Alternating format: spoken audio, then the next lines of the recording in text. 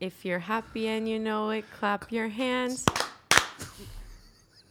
There we go. If you're happy and you know it, clap your hands. If you're happy and you know it and you really want to show it, if you're happy and you know it, clap your hands.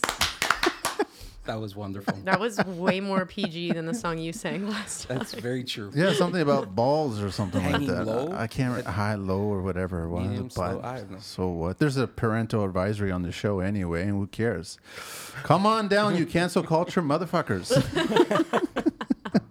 All right, we have two former guests. It's been a while since I've seen you guys. Like a long. Well, no, I've spoken to you guys, but I haven't seen you guys on the show. It's got to be like 2 years, no? It is 2 years. Wow. And quite the dramatic events when it comes to the real estate and mortgage world in the last 2 years. It's insanity. That's all we're going to say? That's the extent of it? I mean, I don't know how else you would describe it. I think that's the best word.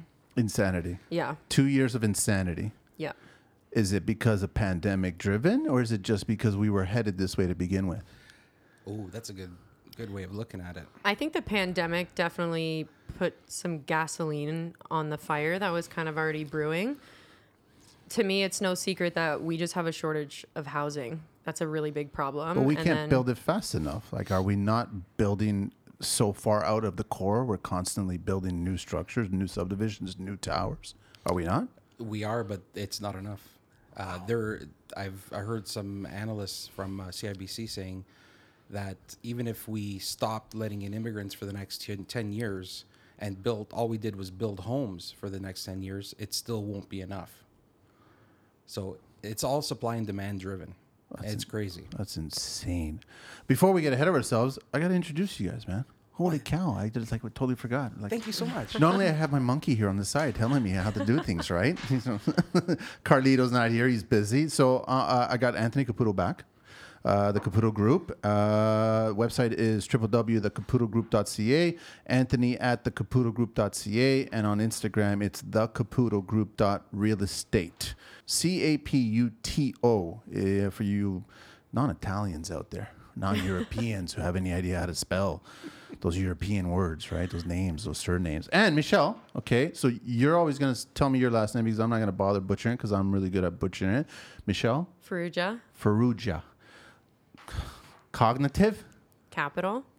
Cognitive Capital. Website is www.cognitivecapital.ca. Michelle at cognitivecapital.ca. And on Instagram, just not on Facebook or Twitter, no, on Instagram, cognitive.capital. That's it. So to spell cognitive for all you Europeans out there, COGNITIVE.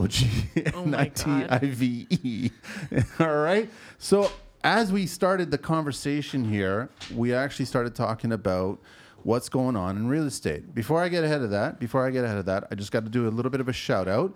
I want to let everybody know that who's listening and follows me on social media, Dimitri from Pure_Motivation_Fitness has agreed to do 5 shows back to back with me this Sunday. We're going to record shows all about different decades of different tradespeople, health, nutrition, meal plans, all kinds of stuff, exercises, stretching, all kinds of stuff. We're going to have a marathon of 5 different shows, and he's just going to dive deep. It's going to be like the Fast and the Furious fitness. So we're recording those, and they'll be shared every Friday under a hashtag of #Fitness Fridays with Dimitri.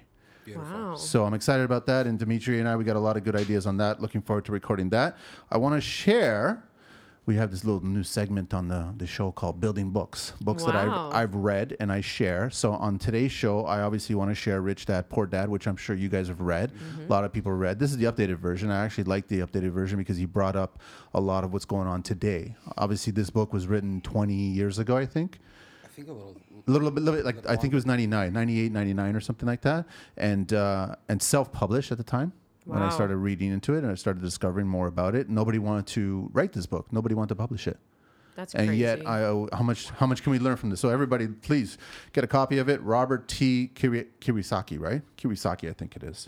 Okay, so on with the show. Let's get going. You guys got to share a lot of information. I know before the mics were rolling, you were talking about how Toronto just surpassed Vancouver in real estate cost. Yep. It's unbelievable. The fact that it was even possible to pass Vancouver is unreal. So Vancouver held that for how long? It's been over 10 years now. And so Toronto finally passed it.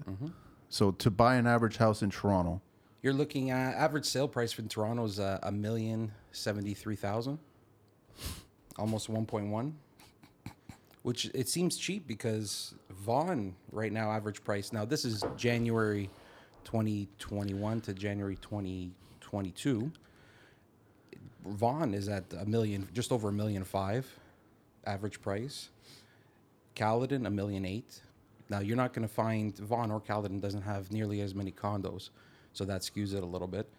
But it's how you said it yourself. How are people going to afford a house? so I mean, okay, over to you, Michelle. How do people afford that? So you're 20 something, you're 30 something, and you've got $1 million mortgage that you got to find. You got to put how much we talked about last time, 5%, right? 5% on the first 500,000, 10% on anything over 500,000 to 999,999, and then as soon as you hit $1 million, it becomes 20% of the purchase price minimum. So you're putting 20%. So basically, yeah. So they on $1 million purchase, they have to come up with $200K Yeah. to buy that house. Yeah. So I think, I mean, obviously I'm kind of a part of that generation. I just turned 27 not too long ago. So I feel like I understand it from two sides, being the mortgage professional who's kind of dealing with this and hearing clients complain about it all the time, understandably, but also as a young person coming up and establishing myself in this housing market. And I think that what we picture as starter homes are not starter homes anymore. And that's like the biggest thing that I think clients have a lot of difficulty wrapping their heads around. Because I know for me, my parents purchased a home. It was a detached house in Brampton. I lived in the same house for like 20 years. And that was their first home together. And that's how I identify a home. Like, it's very difficult for a lot of people to kind of have to wrap their heads around going backwards in purchasing their first house versus what they grew up in and what they've lived in their whole life. But that was at a time of what? $200,000 for the house at a bank interest rate of what? 10 to 13%? Yeah, I was probably around that. So we're at $1 million at a bank rate of what is it now? 2? 1.3 to 3%, depending on which product you're choosing. Okay, so I know that 2 years ago when you guys were on the show, you guys were adamant about saying over and over, buy now, buy now, buy now. And look what's happened. Looks like You guys we were right. though. You guys were right? 100%. Yeah. You guys were 100% right. And now 2 years later, here we are, and it's gotten worse regarding buying in. It's not going to get any better. It's only going up. There's no signs of it going down. It's might- never done that. No. Like, I you mean, can it- look all the way back. Like, it's literally never done that. It drops down a little bit and then shoots up higher than it used to be. It drops down. So what about the recessions time? So we weren't attacked at the 2009 housing market from the U.S. Our prime minister at the time protected us, so then we couldn't get into that same situation. But even before that, so we were at the 99, which would have been the 2K recession. And even before that, we were at the 91 recession. So during those recessions, it just dropped a tiny bit and then came back up and bounced back again. Always bounces back. Yeah. So right now we're at a high. We're just going to, if we drop, we're going to drop a tiny bit, but then we're going to bounce back up again. I call it like a cooling off period. And typically a market will have a correction every handful of years or whatever it is. If you're holding a house for at least 3 to 5 years, you should always be able to ride out that correction. To me, if I was somebody who's maybe flipping houses or, you know, buying something and renovating it really extensively, maybe you're going to hate me for saying this, but I would be watching my dollars probably a little bit more closely in a market where things are looking so scary in terms of prices rising. But I think speaking to you and speaking to Anthony, flipping is not an option here. You have to be really, really cautious of it if you're going to try to flip it. It's got to be quick. It's got to be extremely fast. You literally got to go in real quick, You're get in it done in months. And literally, if within 2 months, Yeah. you could lose everything.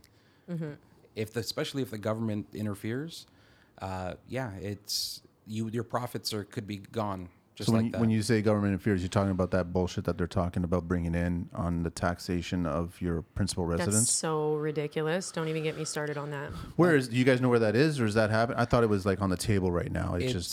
It's been on the table for a while. It's, to me, if that does happen, it's political suicide. Yeah. in my opinion, because you have generations of Canadians who have their retirement is in their Inside that home. house, yeah. So They for want to the- sell, downsize. That's right. Here's the equity. I read something that I think is interesting and a better idea. I don't remember where I read this about a week ago, but it was talking about just being a little bit looser with building permits. So building is a problem. We're not building fast enough. But it's like when somebody goes and they purchase a property, or they want to knock it down, or they want to make changes that are significant enough, they're getting held up at the permit stage for like a very long time.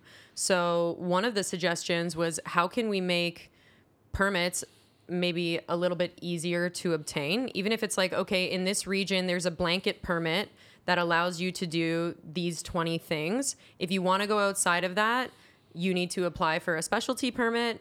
But that alone, I think, would be super valuable. If they could even open it up and just blanket it a little bit more over some general concepts, that would allow people to build. You would think that the government would have learned their lesson to create that blanket over the last 2 years, where in the first 6 months of the first year of the pandemic, we were doing inspections with photographs, video, submitting that because nobody was coming to the job site, but jobs still had to go. If you had a permit already in process, you were working, they couldn't come to you, but you could submit imagery or video for them to sign off. But they never went forward with that. That would have been a great opportunity to all of a sudden start digitizing things. They need the amount of red tape that the government has put into place is only causing chaos. It's if we could eliminate that red tape, let the builders do what they need to do, it will happen a lot faster. I'm from the Caledon area, and Caledon is known for probably the most amount of red tape in the GTA For permits? for permits. I've never built in Caledon, so I don't know. Oh, it's bad? it's Orangeville's very the same bad. way. Yeah. Really, yeah? Mm-hmm. We're actually number 2 in the GTA. Mississauga is number 1.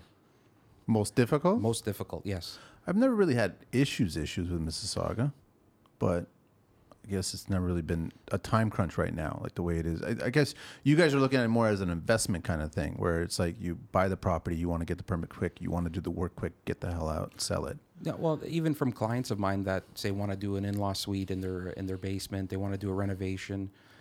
It takes forever. It really does take forever, and the amount of rules and everything's changing. You get one inspector that has one idea of what the project should be, then you have someone completely different coming Yeah. in. To me, they're not organized. It's at all. Let's go back to the money. Let's try to figure out like how is this even possible if it keeps on growing?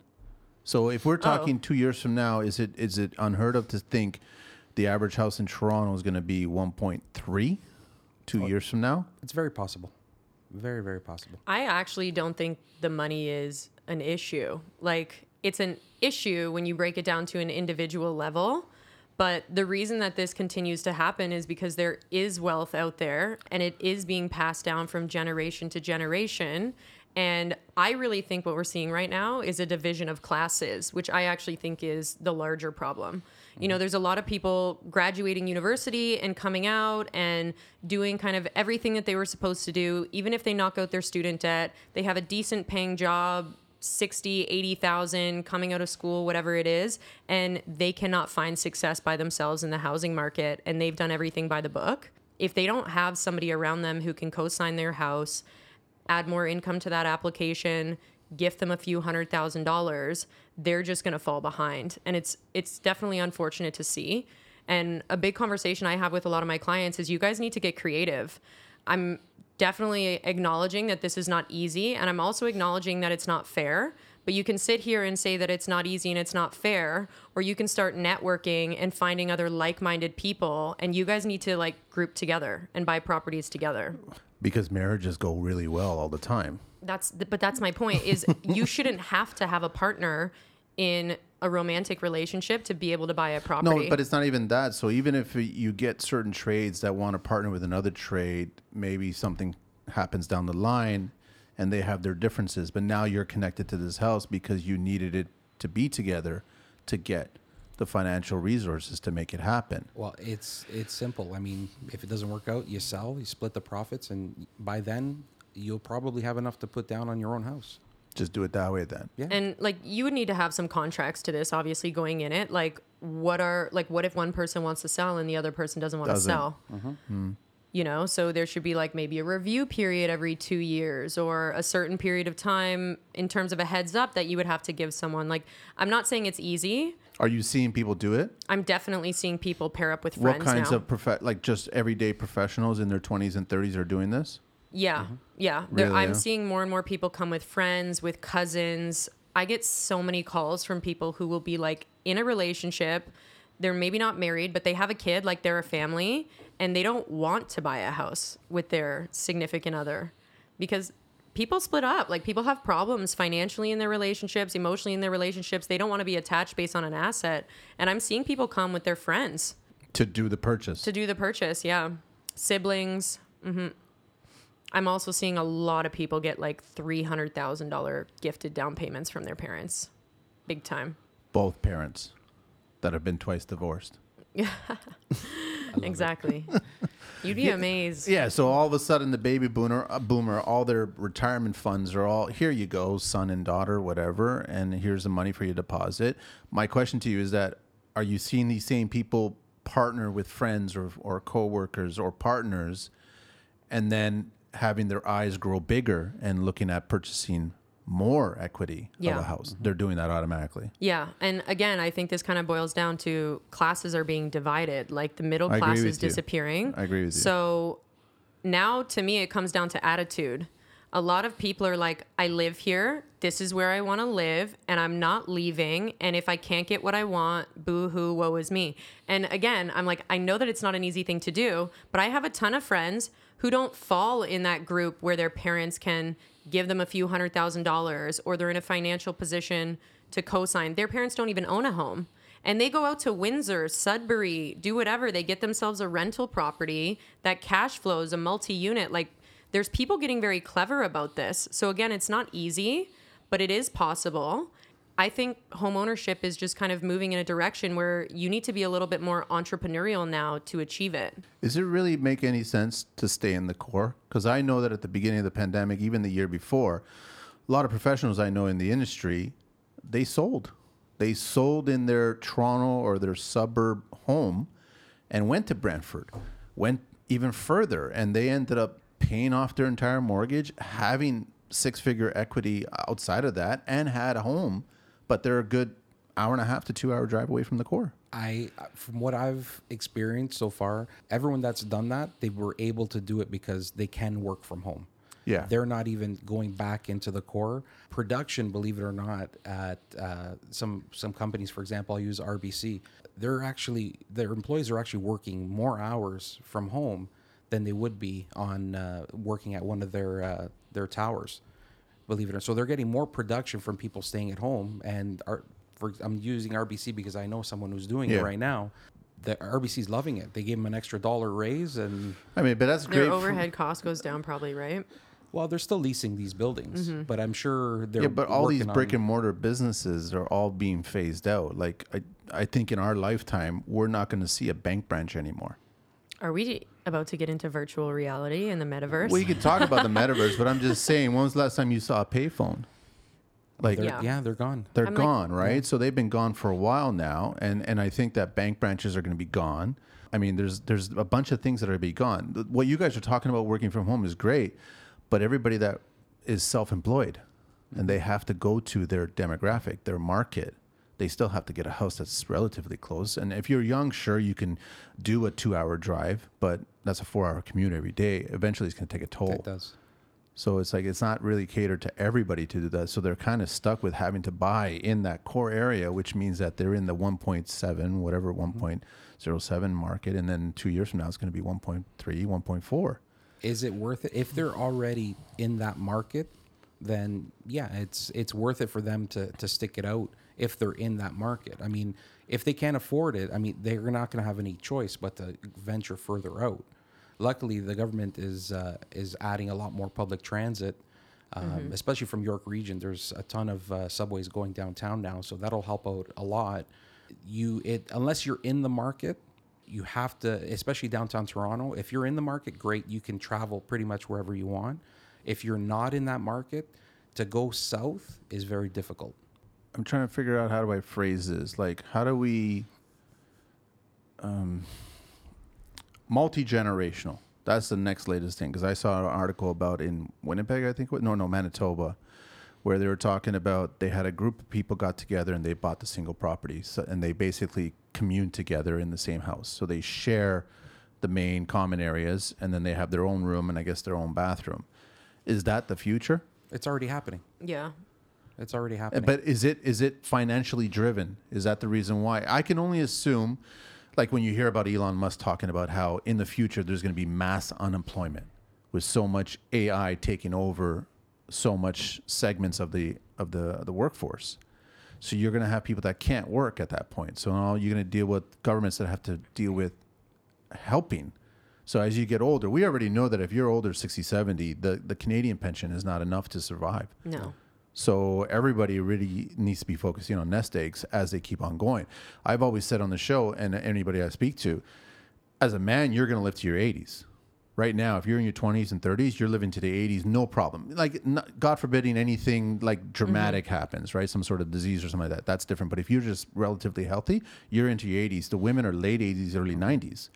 We're supposed to technically retire at 65. But now you got to carry sustainable financial viability for 30 years now. People, when, our parents at that, they weren't thinking that. They were buying homes at $200,000 at 13% interest rate, but they were passing away in their 60s and 70s. If they were really lucky, they were passing away much older.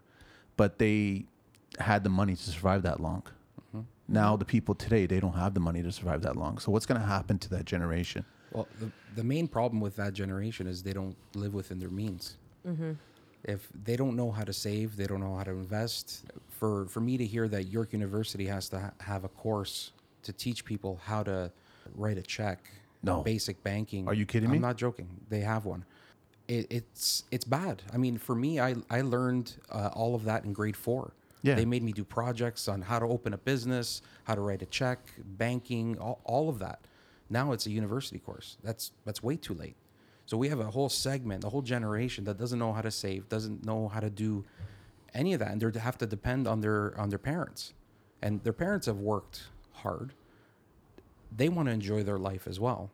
So there's going to be a huge gap where, this will probably be the first generation that doesn't leave an inheritance to their kids. There won't be any dollars. It'll be first time in history. But you're dealing with the Joneses. You're dealing with the social media Joneses. Everybody, because I was just thinking, why don't we focus on buying properties that are literally money pits, pieces of shit that you can just paint, fumigate, get rid of rats, get rid of whatever, update a tiny bit of it. Don't put the glamorous house and Pinterest crap inside of it. Yeah. And hang on to that property, because that property is only going to gain value with it. And when you're financially at a point, then renovate it. Yeah. That's a smarter move. Mm-hmm. Yeah, definitely. But in general, I don't even want to tag this to a specific generation, because I think social media's reach is so far at this point that there's people from all generations all over it. They see something shiny and they want it now. And if they want something from China, they can have it in 2 days. Like, globalization has just changed things a lot. And actually, the last time that we were here, you very specifically said, we're not building any more land. So even that, let's buy the dump and like flip it and whatever, or just make it nice enough to live in. The problem is that the dump is like $2 million on the same street next to the brand new built house that's 2.5, and the cost of building is so high that you buying that dump for 2 million to try to get it equal to the rest of the houses on the street, like, it doesn't even make sense. You're going back to the Joneses. Yeah. Mm-hmm. Or people that had the money to do it, they did it. And then they started adding more value to that street, which made your dump more expensive. Mm-hmm. Do you guys know of any other countries outside of Canada? Because I'm pretty sure our government doesn't have any incentives whatsoever to motivate people to buy, and to put more investment into it. Well, I know Italy's giving away properties for free. Yeah, I know in certain regions, and I've even looked at that, and I was like, as long as you do the rental, what is it, within 5 years or something like that, then you bring some money back into the community, because everybody's leaving there. That's right. So that's what they just wanted to bring people back. Wow. I was speaking to somebody today who said that there's different municipalities around Ontario that are incentivizing people to do basement renos and make basement suites, and like we'll pay for the reno because we are short on housing and we need you to build units. The city of Toronto just passed a bylaw that people with large lots can build garden suites in their backyards. You mean laneway houses? No, actual garden homes in their backyard, a regular backyard, not with a laneway, anything like that. An actual separate home. The actual separate dwelling in the back. Yeah, they approved that like about 3 years ago, and that's getting more and more. I'm also seeing it happen in Burlington is allowing it. I think Oakville is going to start doing it. It's just basically taking a certain chunk of your backyard and turning it into a 2-story dwelling. That it's another rental property basically. So you could, but the problem with that is that there's actually a premium attached to that. What were we going to say? See, this is where things get tricky, is like from the mortgage standpoint. Like on the real estate side, that would add value, right? When you're selling that property or you're bringing a buyer, you're like, because this is here, this adds more value. And then you come to the mortgage and the appraisal side of things. And the mortgage lender is like, we're only accepting an appraisal that values one structure. They won't factor in the back structure, another structure. Yeah, so that's where things get tricky as well, because now again, you're separating the classes here. Who can afford to come with enough cash in their pocket knowing that this house is going to appraise for less than what it's worth because the appraiser and the lender are not working together to recognize that other structure on the property? You know, Anthony, you know that property that we went to go take a look at there? As soon as I went to the backyard, I saw the garage. The first thing I thought of was laneway. I said, this is perfect. Knock that down and build a 2-story structure here and basically rent it out for $3,000, $3,500 a month. But that structure would cost $500,000.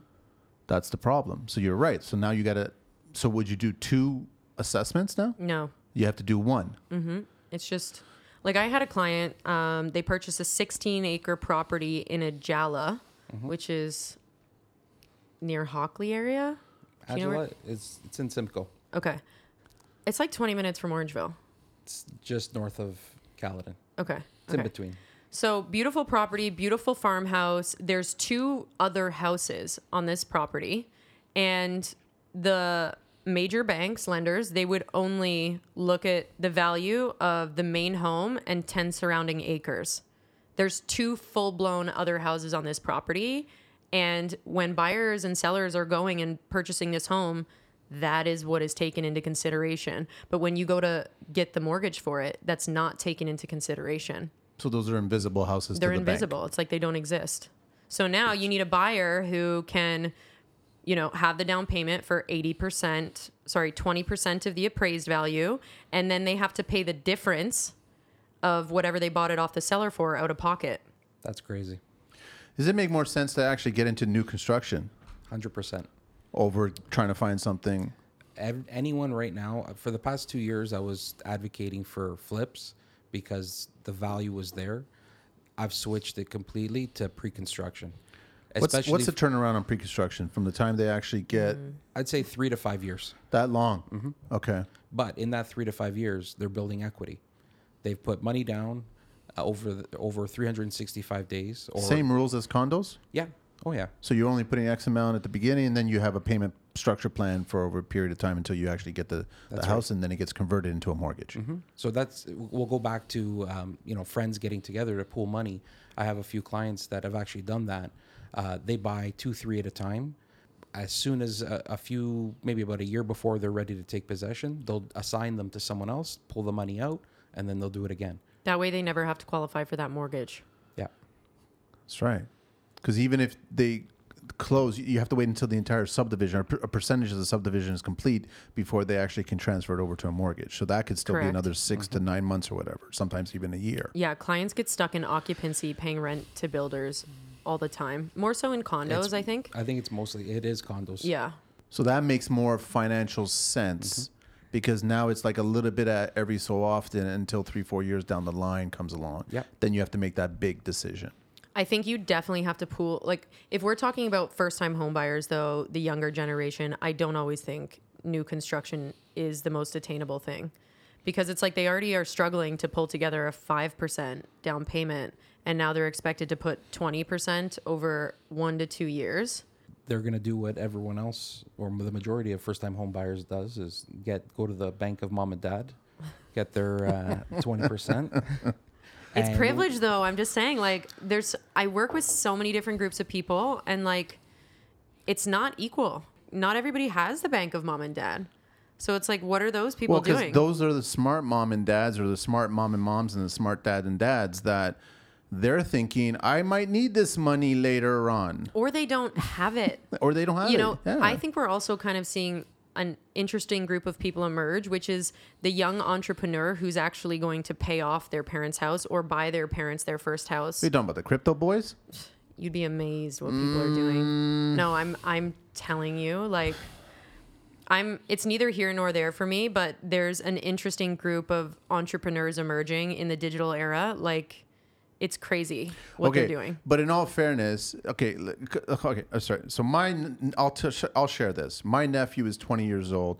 He went and studied filmmaking at Sheridan, and he has a podcast. He talks just about film and movies and stuff like that. And then all of a sudden, he shared a post on his page saying that he got into crypto, had a digital wallet, put down $2,100. Within 2 hours, it turned into $25,430, and he bought out. Mm-hmm.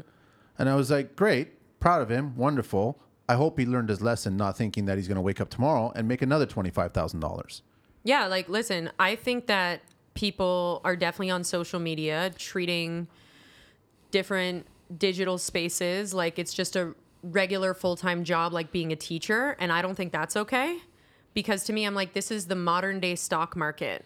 There's going to be ups and there's going to be downs. It's obviously a little bit different, but I definitely don't agree with the narrative that people should treat this like it's just a regular everyday job that anybody can just get into. Like, it's a very entrepreneurial thing. There's people watching markets. Like, there's a lot of research that you need to be doing. It was really interesting because the other day, last week, I had my electrician on site, and all day long in the corner of my eye, I'm paying attention to him. He's on his phone the whole time. And I know that he's like a little bit younger than me. He's not so tech savvy with social media. He doesn't give a shit about following. He doesn't have notifications. Mm-hmm. But in just the corner of my eye, I kept on looking at him going, why the hell is he always on the phone, right? Either it's personal family or whatever. He's maybe something going on or whatever. I don't ask. I don't give a shit. But finally he came up to me and he showed me his crypto account. And I go, now you realize that's your full-time job now, right? You're not focusing on electrician duties here. Mm-hmm. I go, it's all good and dandy and you're up $2,000. But I also, like social media, nobody ever shares the negative. The negative, yeah. So I made $25,000, but I also lost $25,000. Nobody's ever going to share that part of it. And also, what's the percentage? When I was in film school, I was in a classroom with 20 people, and everybody in there thought they were going to be the next Steven Spielberg. And technically speaking, just for the creative site on what I do and what I've done for social media, I'm the only one in that class that is still somehow connected to something creative. So I totally none agree. of them are Steven Spielberg. That's I totally mean. agree. Just like statistically, that's why I think people need to get their head out of their ass on social media. Like, Yes. anything is possible in the sky is the limit, but don't fall into this culture of like everything you see online is about to hit. Like your nephew, he made 25 grand overnight. That's like, to think that that's an everyday thing that's always going to happen and you did it on your first try. Like, that's kind of beginner's luck, I think. It is. Have you ever read that book, Hard Times Create Strong Men? Strong Men Create. I haven't read it yet, but I know the phrase, yeah. Okay. That's describing what's happening right now. It's no one wants to get into the hard jobs anymore. No one wants to do anything hard. It's got to be easy. Mm-hmm. Easy money, quick. But are we not from a generation, I'm going to say Anthony and I, not you, because you're a baby. But I mean, are we not from the generation of money earned legitimately and worked hard at is better than money just given to you? That's right. It's no different than I've been given a bunch of free tools. I don't treat those tools as well as the tools that I've purchased for full price. Mm-hmm. Mm-hmm. I have a certain love for the tools that I spent top dollar for. And I can almost in the back of my head, I can give a shit if that other tool breaks down. So, no, I totally agree with you. And that's what I'm saying. There's definitely two cultures, because it's like the people that you do see doing really well on, new digital avenues, or even just, I look at myself, I own a business. Everybody loves to be online and kind of push this idea of like, oh, you can just do this little tiny thing from your laptop and you can be anywhere in the world. The people that I know making money from their laptop, I make money from my laptop. I work 15 hours a day. I can be anywhere in the world. but I'm working my ass off. And when you really have that drive, you wouldn't be sitting on your ass on a beach all day long. I did a show with Matthew over at Millennials Choice. I think I may have mentioned it to you, where he says that we're not too far from being approved for a mortgage based on your crypto. Yeah, we're not. They're already That's working on scary. it. And then today I just saw in the news that India just had their very first Meta wedding reception. Yeah. No. That's crazy. So I mean, like, if that's the future, but I get nervous when I start to read other people's reports, and maybe they're not fans of Zuckerberg, and I'm not. I think he's kind of creepy. He recently lost $280 billion. Wow. Like $280 billion he lost because of the Meta. So it's just like, what is it exactly? And then you hear, whatever. Justin Bieber just bought another monkey for $490,000.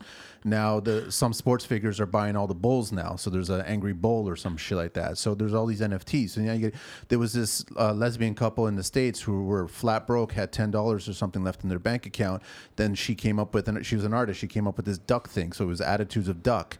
And then she sold 10,000 of them to her followers on Facebook. And she ended up getting the money that she needed to take care of the purchase of her house.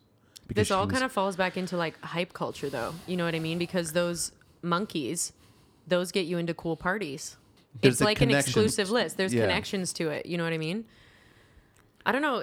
But is that going to be the currency for you guys? So now I want to buy a house. I'm going to go sell a monkey and then come back. And here's the monkey. I want to buy a house. I hope not, because if that's the case, that's going to be But pretty even, scary. aren't the banks? I thought the banks are. Or is Morgan Stanley? I read somewhere where I think one of the banks, they're actually starting to open up their own crypto. And This is they're already real. It's Like, happening. Yeah. There's already kind of like stock portfolios and stuff where they're kind of grouping things together and they're trading different cryptocurrencies on the back end, and you can buy it just in a regular trading account at your bank. So if you don't want to actually go into a crypto wallet and do it, you can buy an ETF at your bank. That is kind of like a group of investments. I'm not describing this correctly at all, but the banks have had this for a little while. We're all still learning it. Yeah, that's what I mean. This is probably like a year old almost, though, at the banks. Picture this, though. Cryptocurrency, there's nothing really you can have in your hand. Metaverse, it's a figment of someone's imagination. NFTs. We're going into an age of no communication, Yeah. not being able to touch anything, not being able to talk to someone anymore. You're just, everything's... But it's an amplification of social media.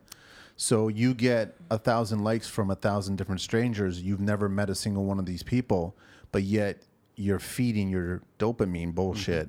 Mm-hmm. And then you feel like you're a rock star. That's and exactly like you just it. said, I bought an NFT. Let's say I buy an NFT for $20,000. I get invited to a party where I'm rubbing elbows against fucking Kanye. Yeah. Then I'm the rock star again. And I start sharing that on social media. And then I'm the rock star. But are you guys going to have to do that? It's like I'm going to come to you guys and go, listen, I want to buy a house. And here's my credit rating, but here's my crypto rating. Yeah. So right now what we're talking about in mortgages is different lenders are discussing essentially leveraging against a crypto wallet. Like if Wow. you put up X amount of Bitcoin, you can have this house. And as opposed to the mortgage being leaned against the property itself, it's leaned against the Bitcoin. That's the collateral. Yeah. I don't know. It's crazy. It's almost a little bit difficult to wrap your head around. But you guys have to educate yourself on it because Yeah. clients are going to come to you now for that purchase and how to pay for that purchase. I'm going to be opening up a real estate office in the metaverse. Yeah. Might as well, right? They're selling buildings in the metaverse. Yeah. Right? They're selling land in the metaverse. Why not be part of that too?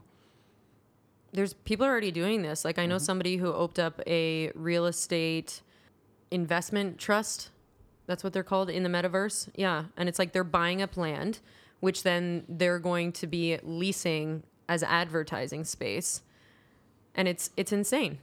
Like it's scary, so you really. as an owner, you're going to go to you on the metaverse and you're going to talk about, I want to purchase some sort of land where I can put my sign or my business or my ad. Yeah, well, think about it, right? We already the concept of this already exists. You go on a website, you go on Instagram, and there's ads. because everybody knows that you're already hanging out on the website and hanging out on Instagram. So now people are hanging out in virtual reality. Yeah. We're consumers. Everything is like mass consumerism at the end of the day. So how are people going to be marketing what they want you to buy, what they want you to engage in? Okay, so right now, I would say that's probably like 1 to 5% of the market right now. We still have to deal with the 95% of the market that's still buying a house traditionally, trying to find financing for a house traditionally. That's still a reality. It is a reality, but I think all this stuff is moving a lot faster than people realize. Like, people love to sit on social media and be like, this is crazy. Like you said, they still have to have their physical bodies here under a roof somehow to live in order to be in this metaverse and do all of this. No, it'd be like Paris. You could just set up outdoor toilets and put a coin in there, sit there, and then log into the metaverse, and now you're in a luxury home in Miami. If you guys really want to get into this, like, I truthfully, like, if we're really getting into conspiracies and all these things, I actually think this has to do with the environment, though. Like, we're really killing the planet. I don't think there's going to be much for us here. We're going to Mars. We're going to the moon. We're doing all this stuff. There's not maybe going to be a healthy physical space for us to exist in. But if we can exist in these, like, wherever, like, you're mentally existing and you put on your goggles every day and you exist in a world mentally, and that gives you that dopamine hit that keeps everybody happy and your serotonin levels where they need to be. Your physical body doesn't need to be anywhere. Okay, so here's the thing. Am I the only one that's sick and tired of masks? Nope. And No. they've done studies where, you walk around with masks now. It's affecting children. Mm-hmm. It's affecting adults. It's affecting everybody. Now you want to, let's say for argument's sake, it kind of reminds you of The Matrix and Johnny Mnemonic and Tron, and you're plugged into a different world. But now your sensory deprivation is gone. Yeah. So you're actually just treat yourself as the earth. You're killing your earth now. Totally. The timing of this is really convenient when you think about it, right? Everybody's been locked in their homes for 2 years, and now all of a sudden there's this perfectly amazing space where you can just mentally exist because your four walls in your house are really depressing. Okay. I couldn't do it. Yeah. Have you put on a VR set before? Yeah, it's It's nuts. crazy. I put one on for the first time like 3 weeks ago, and I was like, I totally see how people are getting hooked on this. Yeah, but people still have to come back to reality. They still have to eat. They still have to. But you guys technically were doing it for, like, it's been done for 10 years now, VR stuff with real estate. You're literally walking into a house that you're nowhere near maybe, or an architect's depiction of what it could be. So you're already being fed what it's going to look like. True. So, I mean, it's all been happening. But you could easily press end and walk away. What they're saying, what the direction that they're going with this metaverse is you being it literally like the Matrix. You're locked into this and you're living in it all the time. That's what they're going for. To me, that's Okay. just nuts. I don't know why we went on to the whole tangent of that, but I was just curious about it. But I just feel that I completely agree with both you guys where everybody's eyes are too big and everybody's too concerned about the Joneses. And if we get a piece of shit, we can't renovate it to the point where we can invite friends to be social and have dinner with them because we'll be ashamed. But our wallets will be fine. Yeah. So we have to get, like, what generation? Our parents, like, baby boomers weren't like that. Gen X's, I think, started to do that, right? And millennials definitely did that. And now Gen Z is the new one, right? Yeah. If you want to talk about what human nature actually is, though, it is instant gratification. Yeah. Like, if you put yourself pre-building safety, whatever, the human brain was like, hungry, eat. Raining, find shelter. Predator, run. Yeah. That's how it worked. And now we just have access to, like, way more stuff. And I truly think the key to success is learning how to delay gratification. And most people, they don't have the self-discipline and the self-control to do that. So how do you do that in a real estate market when you get tied into a bidding frenzy and you're like, fuck it, we'll go $200,000 more. We'll do this. What is it? We just get into it. Fuck it. We just walk away. My advice is walk away. Walk away from it. Yeah. But then you're 2 years down the line and you get people that we should have bought then, and we spent 2 years and we couldn't find something. We kept on walking away. If there's first things first, if it's getting out of control, then that's the advice I'm giving no matter what. you will get them into a house. You will buy a house. There's going to be more inventory that comes out. There's going to be more opportunities. The people who are overbidding are the people that are emotionally distraught, and they've lost bidding war after bidding war, and they just say, fuck it, I'm buying this house no matter what. And that's the wrong attitude to have, because at the end of the day, these prices, it's up to the consumer. This is supply and demand. If someone doesn't want to pay that amount of money, or what the seller's demanding, don't pay it, and you watch the prices come down. But people aren't doing that. He nailed that for real, because everybody's always like, it's not sustainable. And I'm like, people are pulling up with wads of cash and making it sustainable. Like, do you understand that? They're finding a way. The people that are coming into the country are not coming in poor. They're not coming in to rent. They're coming in and buying. So that's another thing that they're competing against. And is that an issue, the foreign investments? they're not foreign investors. They're immigrants coming into the... So they're coming here, moving, and they're already coming here with a bunch of money. cash. Yep.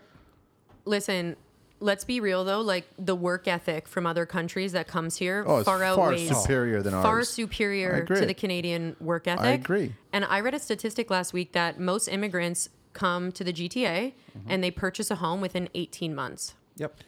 18 Like, they're not months. playing around. They, like, when I look at, I have a lot of new to Canada clients. They don't have a car loan. They're driving a shit box to work. And it's like, here we are, Canadians, you've been here, you've been in a place of opportunity, definitely still challenging, but you've been here, you've had every opportunity to get your shit together. And you decided that the first thing that you should buy is an $80,000 Benz. Like, that's what you thought was a good idea. Yeah. And then you want to complain that you can't Get purchase the a home. mortgage. Yeah.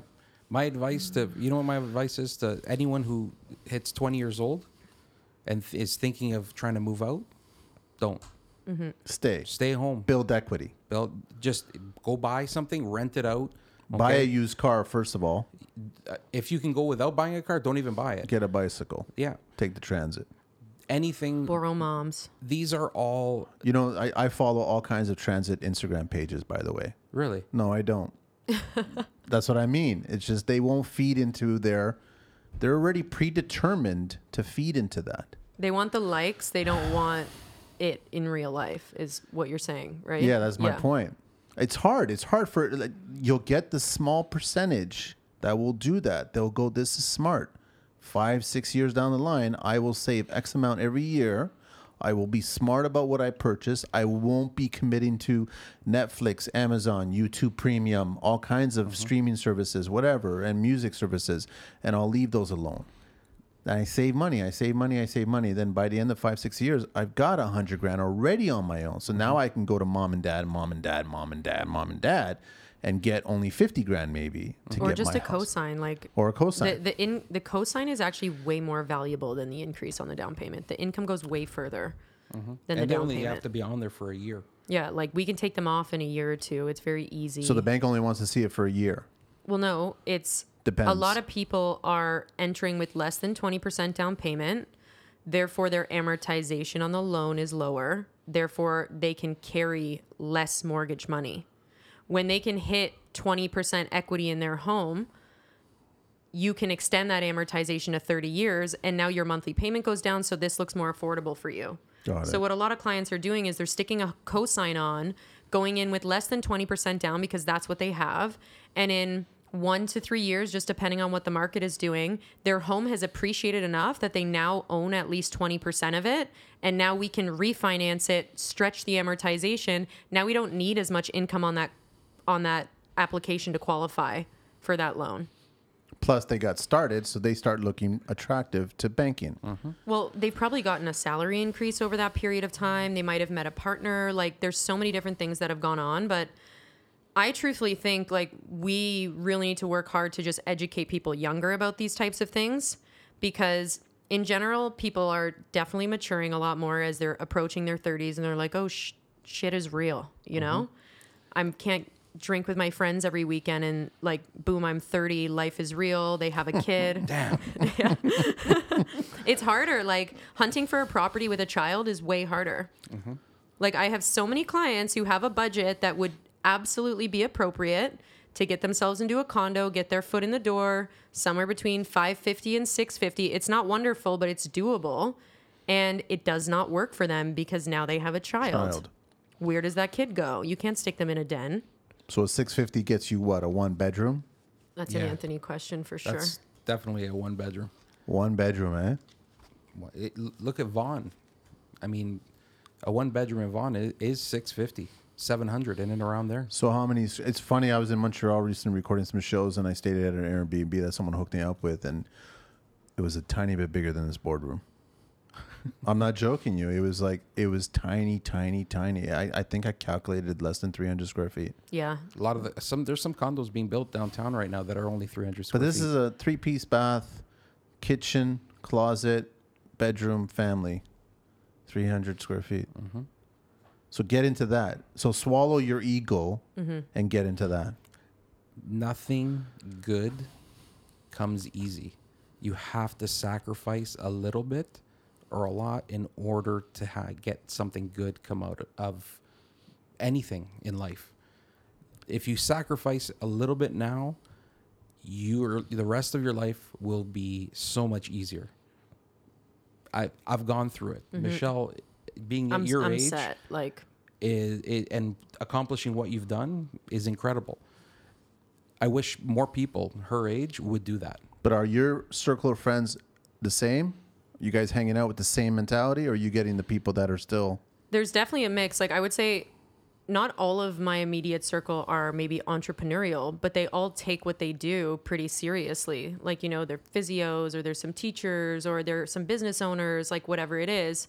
But yeah, that's a big thing. Who are you surrounding yourself with?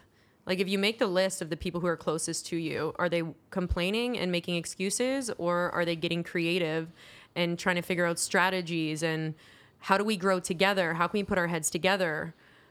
Your circle is so important. Competition as well. I'm trying to go back to construction guys, where the one lesson I've taught all these guys is that in construction, doesn't matter what trade you are, there's a plateau. You're capped at a certain figure. You can only do so many jobs per year. You can only work so many hours. You can expand your business and try to get more workforce, get more jobs, but then there's a balance for that. Because what if things go wrong and now you're basically working 80 hours at that point. The only way you get ahead is if you start doing it for yourself, where you buy a property and then you do it on the side. That's the majority of people in construction. That's what they've done. And then you hear about, I bought a single house and then I sold it. I turned it into a duplex, triplex. Then I got an apartment and then I sold it, or I rented out. And that's how they grew their equity. I mean, everybody's strategy to wealth is different. Our strategy to wealth is going to be totally different than people who can actually get down and get their hands dirty and do that work themselves. And that's what people have to understand. You could physically go build a house. I can't do that. But I'm not going to sit here and whine about the fact that I can't build a house. I got to figure out what I can do and go down that road. People get wealthy and get comfortable off so many different types of things. You can't look at your neighbor and be like, why am I not like them? Because they're white.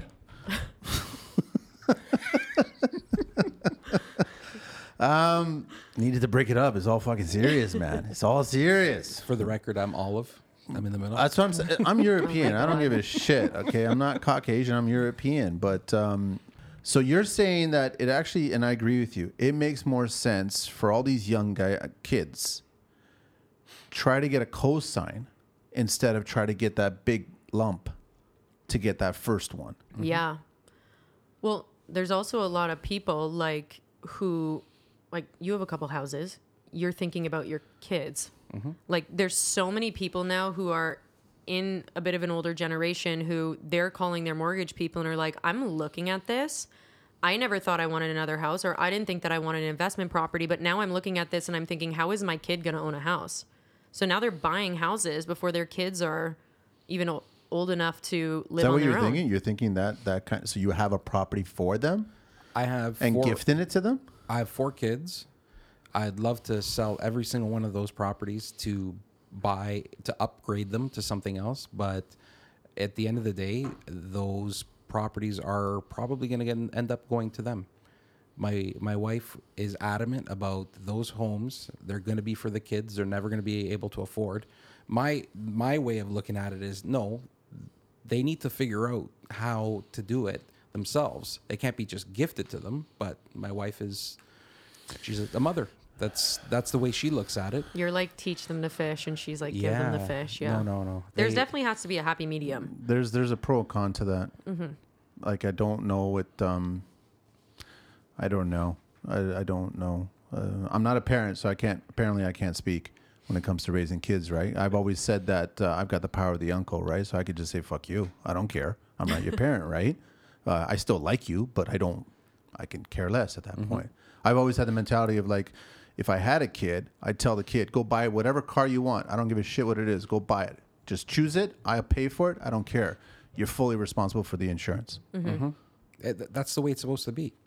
Right? You're showing them responsibility. You're showing them that there's consequences. It's smart to not though, paying. Anthony. Honestly, it's a smart move because if you buy a house now for a kid that's not going to really need to buy a house 20 years from now, they're going to save a lot of money. But even if he doesn't want to give the kids the house, those properties are The cash equity, flowing. yeah, huge. The equity is growing. He can take the equity out of it and buy 4 more. That could be the deposit for the kids, so then they could. I ended up selling one of my properties and bought a building. Okay. I said, okay, this building's making me $3,000 a month. I can sell this house, spend a little bit more money, buy this building, and all of a sudden I have $10,000 coming in per month. This is my retirement. This is the way I had to fight tooth and nail with my wife. But I told her, I said, what's the difference between a house and this building? More units. Exactly. More income. But you're self-employed. You have no pension. There's no government money for waiting for you. Even if there's government money, it's nothing. It's nothing. It's peanuts. I look at my parents, what they're getting a month. It's nothing. And my dad was a teacher. Yeah. It's not. You can't live off of that. Okay, so let's just say for argument's sake, Louis Cypher himself shows up, changes everything, and the world goes to all shit, and everything just dumps. Can that happen? Can the entire market turn around like we've never seen it before? That's going to be so depressing. Honestly, I would be depressed. Nobody thought the depression was going to happen when the depression happened. I know, but it's just like, oh my God, that would suck because it's. A lot of people will the be grass stuck. the grass is always greener though. Like, I definitely have sympathy for people who are having difficulty maybe putting their feet on the ground and getting in front of things and expanding their wealth. But also, I look at the people that I see who are doing that and they're working, 16-hour days, 7 days a week. They're missing time away from their family. It's not all like rainbows and butterflies. They're busting their ass. But do you really need to be doing that though? Like, are we so stuck in the rat race that we have to do? I gotta go work 5 jobs so then I can get the deposit so I can pay this and cover that. And I think you have to be creative. How you do it? Yeah, I don't think you have to work as many hours as you're saying. I mean, you can. I agree. You don't have to. The people who do it are addicted. That's what to working. I'm addicted to working. Michelle, she's addicted to working, right? We take pride in what we do, and we love dealing with the people that we're dealing with. That's why we do it. It's an addiction. That's our, what do you call vice. it? Yeah. It's funny. I had this conversation with somebody yesterday. I'm like, I wake up every day like psyched. There's never a day that I wake up and I'm like, ugh. What time? I don't want to do it today. Time? Do I wake up? Recently, I've been waking up a little bit later at like 8 because I used to wake up at like 5, but I've been working. Sleeping in. Wow. I have been sleeping in. Listen, in my world, that's sleeping in. That's totally sleeping in. Yeah, it is sleeping in. Sometimes realtors call me at like 7 and I'm just like, take a quick like chug of my water and pretend like I've been awake for 2 hours. The biggest problem I have is I'm up at 4 and I have to wait until 9 to make phone calls to you regular people because how dare you call them before then, right? I'm not regular. I'm up at 5. I feel like you identify right. people that you can call early in the morning though. Like I know sometimes I wake up at 6:30, 6:45. Oh, there's people and I know DMing me at that time because they know I'm up. Okay, so what would be the first sign if the apocalypse starts, the real estate apocalypse starts to happen? What would be the first sign? The bank rate go up? No, I don't think it's still that's record low bank rates. Yeah, Bank like rates people are making is this what seem started like it's feeding crazy. the depression, right? As soon as they start increasing the bank rate to offset the inflation, we've known that in Canada here, we have not seen this kind of inflation since 91. Thank you, Justin. Whoa, we're taking shots. Well, yeah, we are. It's a Shots complete, have been A fired. fact is a fact is a yeah, fact. like, okay, listen, they've spent, what is it, $2 trillion. So they're just feeding the inflation. So I'm just saying that Totally. bank rep, it's going to go up because they're going to have to try to feed the inflation. That's what the Depression did. So I've joked, and it's not even a joke. I've said it on the show before. I go, listen, man, the Roaring 20s was right before the Depression. Depression was 27, 28. And right now we're in the Roaring 2020s. What goes up must come down. Yes. So if this all happens, what are the first signs and what should we be cautious of? If we just bought a property and now I guess we have all this equity in it, that property is going to drop value. And then you're going to have to hope that that value does not drop lower than the current mortgage that you have. So then you have to offset the difference when the mortgage is up for renewal, 3, 5, whatever years it is, right? I don't think you'll have to offset the difference when You'll it's up for still renewal. you'll still be fine. The value of that property As will long be as fine. you don't move it, it's gonna have to stay with the same lender. You wouldn't be able to move it, but it's like it'll renew. They'll send you the papers. They do that now. They don't look at the value of the house. You could have knocked the house down. When they send you renewal papers in the mail, it could be a crack house now. You don't even have a job anymore. They don't care. They don't know. As long as you're making that mortgage payment on That's time. all they care about. Yeah. So, I mean, you wouldn't be able to refinance, move. I tell clients all the time. They ask me the question, "Oh, what if the market drops?" Guess what? You don't sell. Just keep it. And You hold we're on to all it. screwed. Like, they take that personally. You know Yeah. what I mean? They're thinking about themselves. I'm like, we have a big problem, like as a group. If you don't sell, you don't lose anything. It's as simple as that. Wait until the market corrects itself, goes back up again, and then you can sell again. You buy and sell in the same market. But if you don't sell, you don't lose. It's plain and simple. So what's the rule of thumb again about how much money you should have just in case for a rainy day if you're carrying a mortgage, whatever. Let's say your mortgage is per month $3,000. 6 months. 6 months think it's worth 6 you should months have now. accessibility to. That's right. Yeah. That's cash flow, not extra line of credit flow. No, cash. No, like Because in you've the already bank. you've already banked it out to the point, right? So now you need cash flow, 6 months worth. So at $3,000, you're at 18 hanging around. Yep. So no Cuba, no vacations. This no, is the thing. It's not no Cuba, no vacations. My life sucks. It's like just bunker down for 1 year. People can't do that. no. If you just bunker down for like 1 year, you are going to be amazed at your financial position, how it improves. Look at what happened at the beginning. As soon as COVID hit, no one could do anything. All of a sudden, there's all this money hanging around to do renovations, That's where it went. right? So, okay, if you had money problems, you should have taken that opportunity instead of renovating your entire house. Don't do it. But everybody was stuck at home, working from home in their track pants in front of TVs and computer screens, right? I hear gardening toughness. is very therapeutic. Gardening? Gardening. It is totally 100%. Read a Read a book. book. Read a book. How many people actually read anymore? I read. I know. But you can't garden You don't read. in February, I read. March. Okay. You can't unless you have a greenhouse. Imperial. I read. Okay, so what else do we want to share? What else you guys want to share? What are the little tidbits that's going on in the world right now? Are there advantages and disadvantages? I love that you said that immigrants within 18 months are buying a fucking house, man. Which is really depressing, man. They probably also went up to CN Tower too when everybody else here has never done that. That's the first thing they do. Yeah. Okay. And let's how look- many Canadians have? They haven't. They No. don't do it. I But- walked around the top of that outside. That shit is scary. I wouldn't do that. I can't. Not It was anymore. a surprise. I'd rather just jump off of it. You guys want to hear this story? This funny story, actually. Sure. I was going on a date and I didn't know where we're going. And this guy pulls up to the CN Tower. Is like we're walking around Is this the your CN first Tower. date? Is this a first No, date? it wasn't a first date. Okay, And I was just gonna say. I looked at him and I was like, "Did you already pay for this?" Like, I don't want to go up there. What, I- you were I thinking did. sparkles? No, you- I'm thinking like, that's a lot. Like, you don't know. Am I afraid of heights? Like, That's a good point. you know, that's out on a limb. Wow, but he But you assumed a did it lot. anyway. I did do it. Honestly, being up there was better for me than the elevator. I don't like that elevator.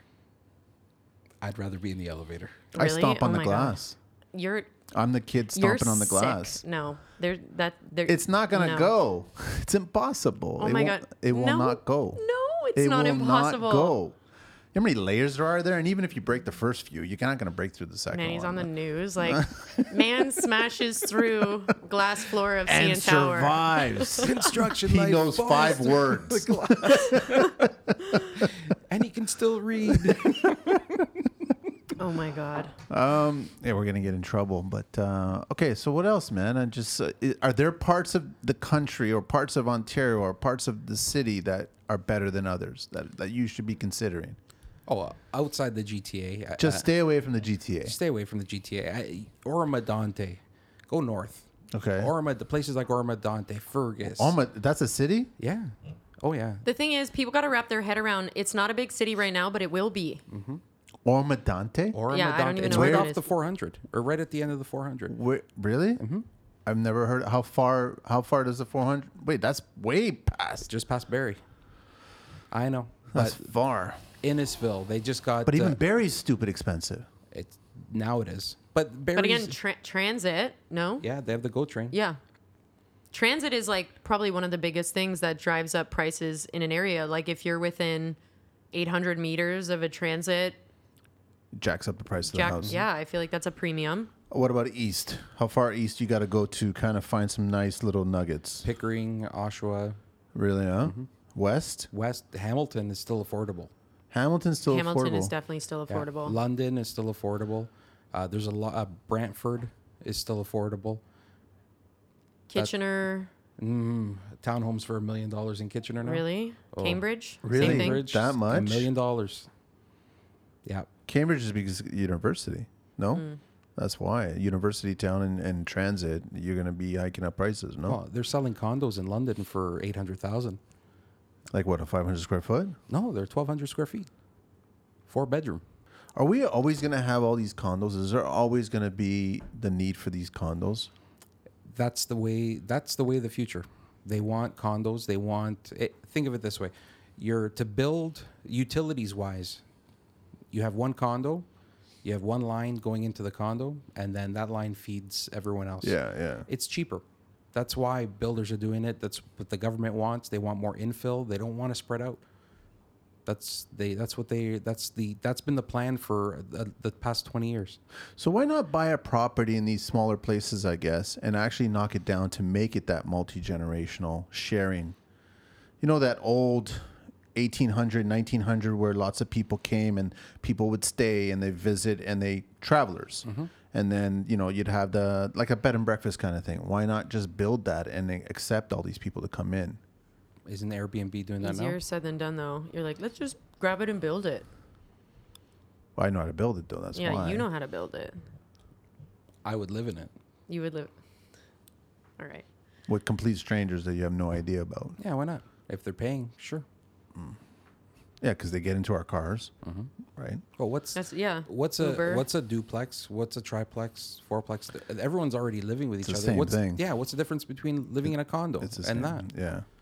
Why not? Any rules right now with those kinds of things? I guess city-wise, I'm trying to think of. I don't think there's any rules. If it's if you make it a legal triplex, then you have the fire and the sound requirements attached to it. That's it. But regarding a communal home, people sharing everything, I don't think there's any requirements.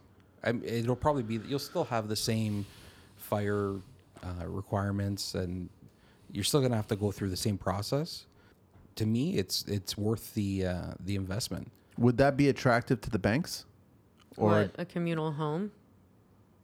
How is it zoned? Like, is it a residential zoning? it's a zone residential, yeah. And it just has like, it's just a big house. It's a big house, I guess, with lots of bedrooms, just to accommodate everybody. That's just a house. Like, who's on title of the house?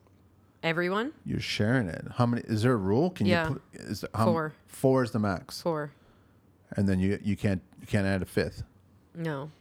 Not even in the basement. Yeah, no, I mean like 4 people on the title of the house. Yeah. That's the max. Yeah. Why do they choose 4? I don't know. This is across the board, all the banks. Pretty much, yeah.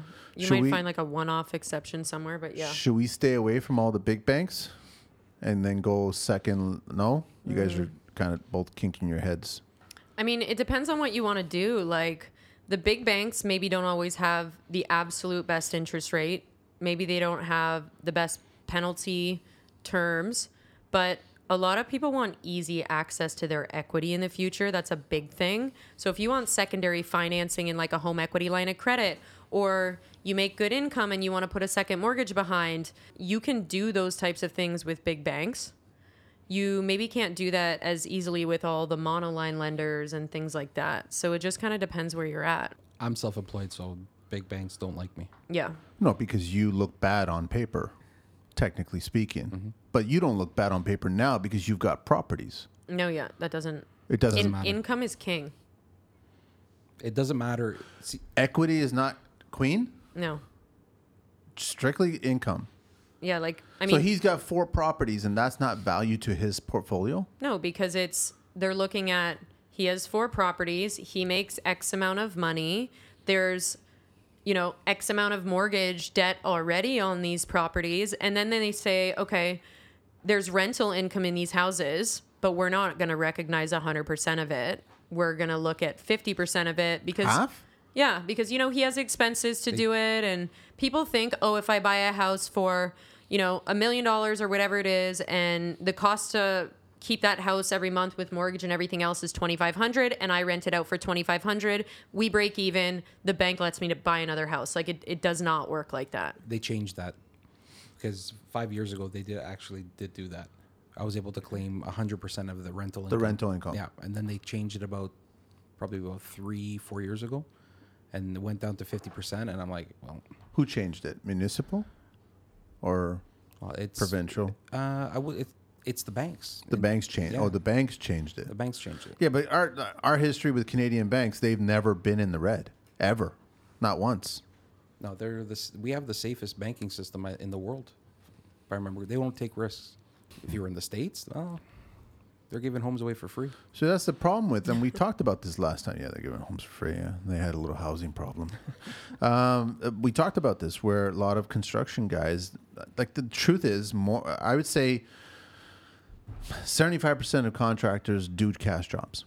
So Yeah. their true income is not true. Right? So, but how do we, and I know that, Michelle, you talked about this. You got to listen, just bite the fucking bullet and start declaring this shit. It's Yeah. the same thing when you're self-employed. If you're not claiming an income, say for example, you're about to buy a house, you literally have to start declaring an income 2 years before you buy your. You want to next buy, property. you want to consider buy. That's right. Because am I wrong when I say Or you need at least 20% down, and then you go to what's called a stated income program, which is at subprime lenders like B lenders. They're still institutional lenders, so they still have debt servicing ratios. It's not private money where they're only looking at equity. Private money doesn't care about income, it only cares about equity. But you don't have to present tax documents then. So like I could have somebody self-employed for 6 months, 1 year. They give me bank statements. I see cash flow. I state, okay, you're a landscaper. It costs you such and such money for gas every month, such and such money to pay your laborers. Like it's literally stated income. Your and I use bank expenses, statements. okay. But it's like we kind of get to, I don't want to say make it up, but it's like we don't have to prove it with tax documents. Interest rate is a little bit higher. Not a lot though. no, it's A not. couple months ago, B rates were sitting in the same space as fixed rates at A banks. There Like are one or 2 points? Not even? right now, yeah, they're like 1% different, 0.5% different, but it's like they were exactly the same as banks over the last year. The difference is the fee to enter. You typically have a 1% lender and a 1% broker fee. Who cares? What are you going to wait 2 years to file your taxes over 1 or 2%? Or are you going to get in and then your house is appreciating by 7-8% on average? Obviously, the last few years were way better. And then if you want to file your taxes, amazing. We'll slide you to the bank later. But if you don't want to, hang out there. Who cares? Is it true that the banks are paying attention to people's social media? I don't know. The bank, I don't think know. I was They told, definitely stalk people. I was told CRA is doing it too. It wouldn't surprise If me. you submit tax returns and they're not in line with your lifestyle on your social media, that you might get audited. Okay, so I have a story. I had a client a few months ago, and it was a day and a half, 2 days before closing. And the lender called me and said, did your client used to work for such and such company? They called my assistant. My assistant calls me. I'm like, don't answer that question. And then she's like, well, they want to know. I was like, well, I'm going to call and figure out why they're asking. Like, why would they ask a question like that 2 days before closing? Everything's done. They can't tell me what they found. I call my client back. I'm like, did you used to work for such and such company? He says no. I call the lender back. He says he didn't work for that company. And then the lender goes, just type into Google your client's name and that company name and look for this link and click it. So-and-so client arrested for smuggling cocaine over the Australian border.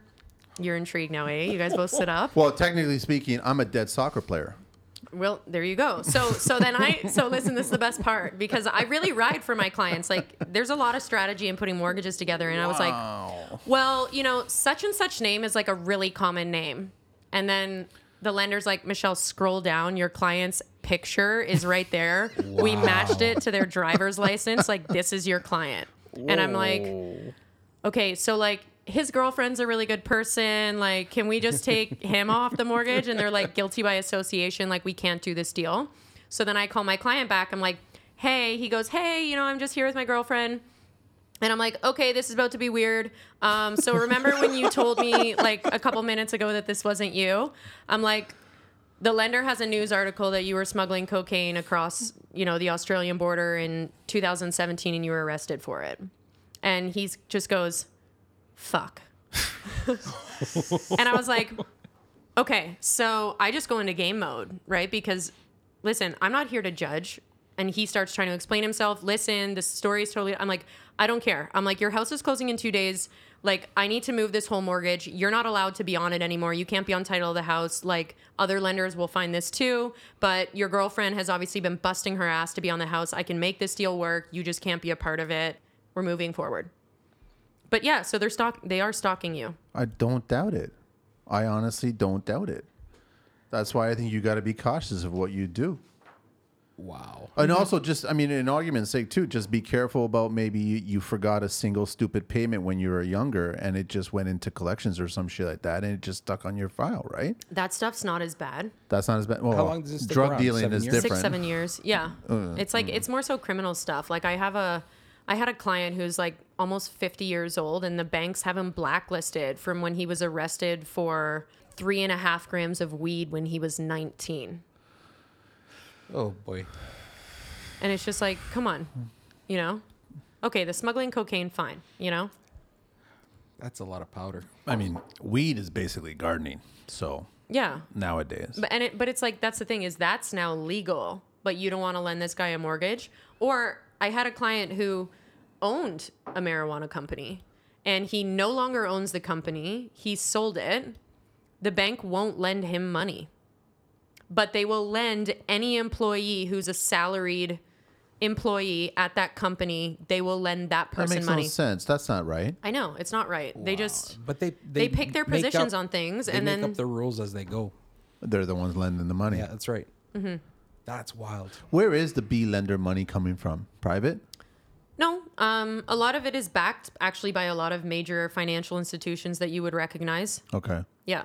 I'm trying to compare it to something else. Like, what's like a luxury car brand that also owns maybe just a regular level car brand? Lexus, Toyota. Yeah. Like that kind of thing. Like that, right? Yeah. It's their way of collecting a little bit more interest. On people who can't afford it. That's right. So might as well charge the people who can't afford it more money to survive.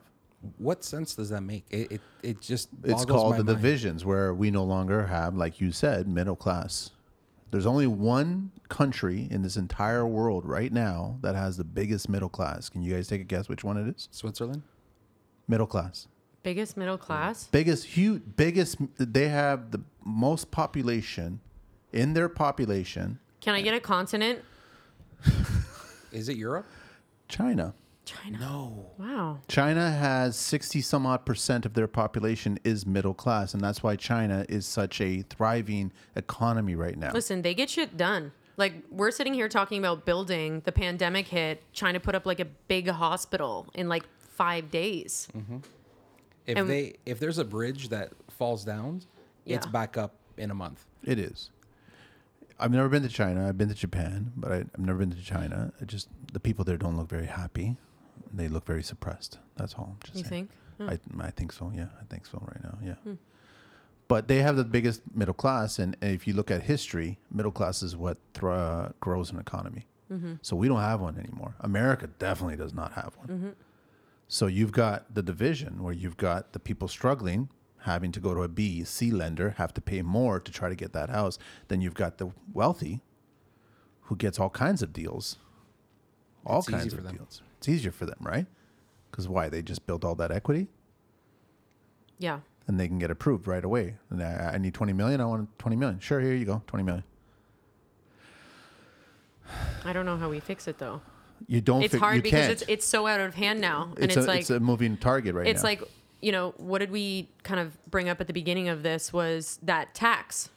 So you're now going to tax somebody who maybe lives in a $2 million house, like 50%. but they bought that house maybe in the 50s or the 60s, and they're actually not wealthy. All they have is their house. Maybe they don't even have a mortgage on it. Maybe they live very frugal. I don't know. They actually can't sell it to pay it. Yeah. So they have to stay. That means they die, but then as soon as it gets transferred, ownership, Probate. that's where they're going to get it. But the government's asking this for what? Because they've spent too much and created inflation. Is that really our fault? No. That's not our fault. Well, it's our fault for electing them. And just complying. I I'm didn't. not like anti absolutely everything. Like, I won't be too aggressive about that. But it's like, come on, guys. If we're talking about lockdown, you're in your house. If we're not in our house and you don't feel comfortable leaving your house, don't leave your house. It's the same as lockdown. Like, I don't understand what we're arguing about. I think we're on the same page. But the people dictating the rules are not on the same page. They're not even reading the same book. We've hired them to do a job, and they've done the exact opposite of what they were supposed to do. Government in Canada, in North America, has way overextended themselves. They've had their hands in too many cookie jars, and government was never meant to do something like that. They're meant to worry about your roads. Which suck, by the way. That's right. Everything that they were supposed to do, they're not doing. And everything that they're not supposed to do, they're still not doing it right. So I'm not disagreeing with you guys, but isn't there, we go back to everybody trying to keep up with the Joneses in social media, and isn't the mentality that the government is creating, everyone fend for themselves? So if you're surviving and you're making money, then fuck the rest. Fuck everybody else that's around you. As long as you're surviving and your circle is surviving. Is that really fair? Is that how you do it? No, that's not how you do it. I don't know. Like, obviously, I go about my life. I do try to put my life together well. I take that stuff seriously. I think about how do I spend my time? Is this productive? Blah, blah, blah. But I also think about sharing and educating as much as I can as well. It's on you if you're going to execute that. Because my perspective is, you know, when we talked about competition earlier, like Tom Brady can give you his playbook. You're not going to execute it like Tom Brady. No. So who cares if somebody else has your playbook? Like, thrive, do what you want to do, share, shamelessly steal information from each other. Like, But that goes back to then you're just in it for yourself. I don't think it does. Like, if somebody asked No, me I mean how I did society in XYZ, general. Society in general. You're just in it for yourself. yeah, but Manny, you can only lead a horse to water. You No, can't I force it to agree. drink. I agree.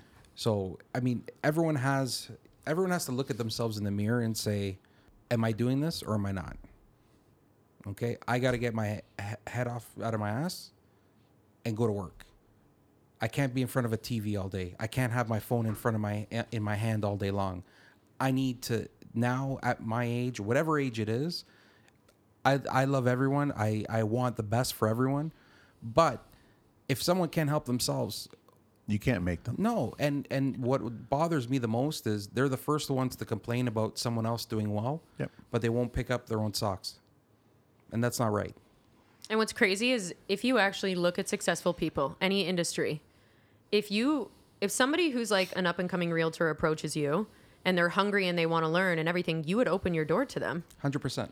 Like, it's there, it's But available. it's on them to execute. navigate and get it done. Yeah, I know what works for me. I know what works for me is not going to work for someone else. Yeah. Everyone has to find their own path, their own way of getting stuff done. At the end of the day, there's many roads to get to the CN Tower. You just have to pick your road to get there. That's all that they need to do.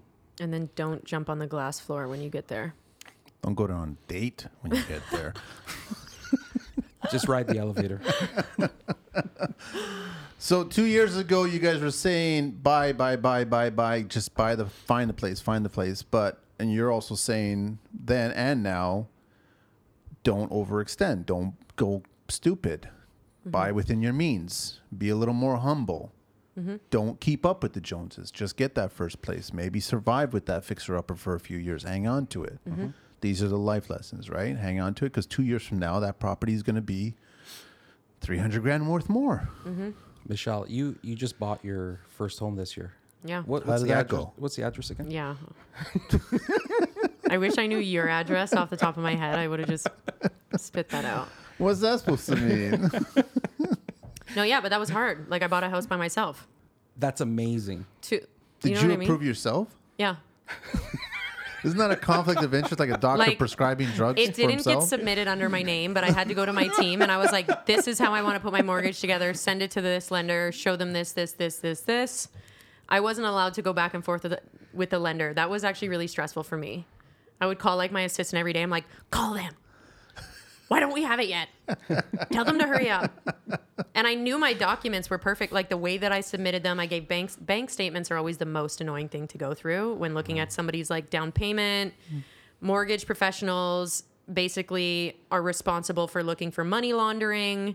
And I'm serious, it's anti-money laundering regulation is like pretty much put on the backs of mortgage professionals. You're looking for money laundering. Yeah, like we have to track and source every dollar. That's why it's like if you have under the mattress money and you want to buy a house, just put it in the bank. If it sits there for 90 days, nobody's going to know. Just put it there. Is that the advice you give to drug dealers? Yeah, I'm like, put it. Yeah, it's crazy. I can only imagine how much that they're actually looking into. It's not just a matter of you giving all your information up and they look at you and look for your credit score. It's not. It's literally they're looking at a bunch of things. Yeah. They're looking at a ton of stuff. I've seen a client get declined because they went to the LCBO every day. They're like, this person's an addict. We don't want to lend them a mortgage. Because they saw a purchase from the LCBO Every day. Every day? Every day. Yeah. A little bit of a problem, no? Yeah. I really like him. He's still a client of mine. And I just told him, like, listen, we got to go over to this lender for right now. I was like, what I need you to do is at the beginning of the week, take $150 out cash, buy your LCBO cash. Like, I'm not here to tell you how to live your life, but I am here to give you the best advice is how we can, above board, understand mortgage policies and maneuver around them. If you want to grab like a beer every day, do your thing. Red flags would be like CD establishments, like if they go to strip joints, shit like that. Like these are all red flags that would come up. They're looking for definitely addiction and gambling is something that would be a flag because it speaks to character, It right? does. Like think about this. But if it your contributes buddy, to a loss of money. yeah, but it's like if somebody comes to you and asks you for $500,000, wouldn't you want to like look into some stuff Of course, first? totally. Clients always get really offended. They'll like send me the bank statements and they'll black out everything except for what the bank specifically asked to see, which is that deposit. And I'm like, you literally, yeah, people do that. And they're like, I just think it's nobody's business. And I'm like, Karen, you're asking them for $500,000. Like and then I put it back on them. I'm like, if somebody asked you for $500,000, wouldn't you want to see some things? It's true. You guys would laugh if you sat in my chair. Oh, I The just amount of stuff that imagine. you know, that you see. Crazy stuff that I see, the conversations I have. Like a client had got an accepted offer the other day. The purchase price was like $550. You know how hard that is? You do. It's hard right now. $550 for a condo? Yeah, but just in general, that's a tricky price point. Like I think she probably lost 15 bidding wars. And then it's like 2 days before that, like we don't get live updates on the credit bureaus. 2 days before that, they went and bought a new car. So now I go to submit the mortgage. We refresh the credit. And I call her like, what is this? I hear that all the time. And then they're just like, well, I mean, like, we were looking for a new car. Like, we mentioned that. I'm like, yeah. And what did I say? No. I said no. Moral of the story, I don't wrote it. buy a car. Don't. Like, You can get anything else after you move into your house. Literally anything else. Once you get in, Once you get in, you can do whatever you want. You can quit your job and go rogue. As long as you make that mortgage payment, you're fine. Then they're like, well, what's like the worst case scenario? I'm like, you need to find somebody else to stick on this house today. Like, Ouch. It's bad. Are the banks in bed with CRA? 100%. Canadian Revenue Services for agency, whatever, for the Americans and anybody else outside, but so tax man. the major banks for sure, but like B lending, that's always a question that I get. Because Clients you're are like, saying about if you've got a wad of money, put it in the bank. Put it in the bank. As soon as you put it in the bank, CRA knows about it. Those statements are going to get submitted. If you lie about it, you're going to get caught. If you put a large sum of cash in the bank, I have to show a 90-day history of your money. So if you put it in TD Bank, maybe I'm not going to go to TD Bank, but maybe I'm going to go to Scotiabank, and I'm going to tell you, like, I just need us to wait 90 days. Like, you can buy a house, but put a long closing because I need that deposit to be pushed back 90 days because I have to show 90 days, and that deposit cannot be within my 90-day range. And it's even worse for self-employed, no? It's Yes. longer. The actual 6 months? Oh, they need to look at 6 months worth of bank records. But the moral that you literally the bank, when you deposit money, as long as you deposit anything under $10,000, it doesn't get flagged. 9999999. 0.99. It won't get flagged. It won't get flagged? It will not get flagged. Okay, Pablo. I don't make the rules. This was the client I was talking about, by the way. I don't make the rules, man. No, you need an Australian accent. Oh, sorry, mate. This was the client. You just sold out your client. And her address is... Yeah. I'm dead. No, of course not. No. So we just got to be, I guess you just got to be a good citizen. That's all it is. No, you don't have to be a good citizen. You need to speak to people who know what they're talking about. Like, we're self-employed. We get it. It sucks. But this is the world we live in. It's why there's accountants who thrive and no loopholes and blah, blah, blah. You need to get some good people on your side. Nothing that we're doing is illegal. Is there It's just understanding. a different set of rules for the wealthy for getting approvals? For purchasing Net it? worth. Like if you purchase a $10 million house or whatever, is it a different set of rules or is It depends how wealthy you are. Yeah. Like- It's not... Everyone has the same set of rules. But if you have more money, you're able to buy more. Right? It's... Well, there's high net worth programs. So let's put medium wealth people. And I say medium wealth like in this economy. Okay, so there's a lender where their net worth program starts at you having $150,000 in liquid cash across different investment types. It has to be somewhat liquid. You can have it invested, stocks, whatever, but there's certain accounts that don't count. And every dollar that you don't qualify for with your income for mortgage money, that $150,000, assuming it sits there after your down payment has been put down, you can use that to qualify for money. And then there's another lender where their bottom threshold starts at $250K. There's another one that starts at $500,000. But then there's, like, I know clients who we're talking billions. They're not looking at anything, multi-millions. They're not looking at anything because you don't want to piss them off. They come in the bank and they're like, I want this loan tomorrow. Your option is give them the loan tomorrow or they're going to cash out their hundreds of millions of dollars that they have sitting in your bank and go to the bank across the street and get it. So at that level, definitely the rules are changing. Okay, but That's not risky. Yeah. Yeah. I just figured that there's privileged treatments there. That's all for the wealthy. That they probably even get better interest rates than the non-wealthy. No, It's not the wealth. It's not the wealth that's getting them the interest rate. It's the size of the loan.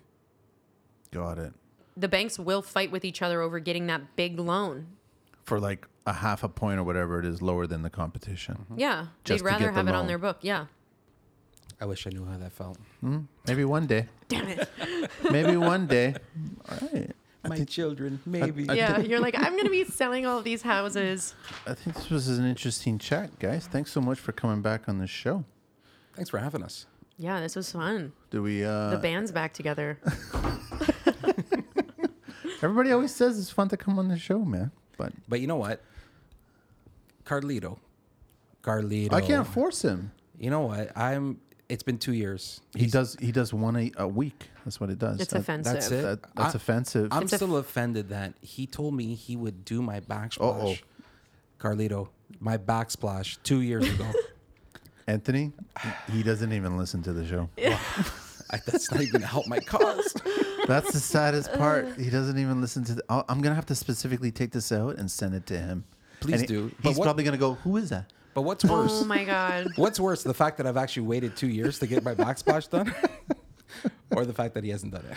I don't know. Did he tell you he was going to And do he it? didn't Yeah. show up and face you today. Who? No, didn't show up and he's face you working. today. He's working right now. That's why. So he Well, couldn't that make would it. be the easiest excuse. No, but you gave me Tuesday, and I said, listen, Anthony, they're coming back. So I'm like, let's do it. And he goes, no, I can't do it. I'm sorry, man. I'm like, okay. We know where we stand. Yeah, it's okay. I get That's it. fine. We'll have to do a third one and see. Because, I mean, he would have had a lot of questions for you guys, but he would have went on a tangent, too. That And you would would've have been cut him interesting. off. Yeah, of course. Because that's my job. Anthony Caputo, www.thecaputogroup.ca, Anthony at thecaputogroup.ca, Instagram, thecaputo.realestate. Michelle Faruja. Faruja, cognitive. Cognitive capital. He got it. It's really simple. It's a hard word to express. I'm Cognitive, sorry. like a brain. It's hard. Capital, like money. Cognitivo. I'm trying to think of a word that you can say that it's really easy for me that you probably would have a hard time to say. In construction word. Pneumatic. Pneumatic. Fuck off. www.cognitivecapital.ca, Michelle at cognitivecapital.ca, and on Instagram, cognitive.capital. Yes. Guys, thank you very much for coming back on the show. Did you guys do the 12 questions? You did, right? Yes, Yes, did you? I have. What? Sure. Did I ever ask you guys the 12 questions? Oh, the first time we came, Did you? Well, The you guys- first time this we is the came second time. Was We got really drilled. inappropriate. it was really inappropriate. Yeah, I felt This was much professional. It's like we were we've way more matured. professional today. I think We've we've mu- matured a lot. Yeah, outside of I the felt drug out of dealers on place. that side of the table. Like, you felt what? I've been felt out of uncomfortable this place. whole time. talking about drugs and I don't know. How- Did you get? how Well, to you know what? smuggle Just and answer money these launder. questions. Everyone's always going to want to find out these questions. But what is your favorite construction? You're in construction, no? No. At your home, you're doing rentals, no? Oh, not really. No? No. You didn't touch any of it. No. The beam, the load bearing beam. Yeah, they did. Oh yeah, I called you. They did come. I had to get an engineering report done. Yeah, that's and I just easy. haven't dealt with it yet. What at did he all. charge you? $550? For the engineering report? No. How much? I don't even want to share what they Are you charge me telling for the me engineering if it's support. anything more than $550, then you're being taken for $550? Yes. Oh, Can you wow. send me something? Because that shit was like literally almost $2,000. It's a site visit. someone- It's a site visit. It was an engineer who came. I know, but it's a site visit. They look at it. It's pretty They straightforward. they made it like a whole booklet about it, like a report. that's a little excessive. Oh my god, Let's go fishing. I'm upset. Ask before you do things. Why didn't I you did. ask me about that? I called you. No, he you- was like no, Orangeville no. is like the North Pole. I looked. I at have the- no idea it where was that is. over an hour drive. It was like an over an hour drive. That's fine. I'm like, But you- find but- me someone who it's not that far. But you dismissed me, and then you went to go get an engineer to charge you $2,000. Did you? No, know I this just, I didn't dismiss you. You're like, it's No, far. where'd I you don't find know. the engineer? Through a contractor. Who's the contractor? Up there? Yeah. Why didn't you ask? Man. Dun, Listen, dun, I'm gonna tell you guys right now. Somebody's coming to quote me for a deck, That's easy.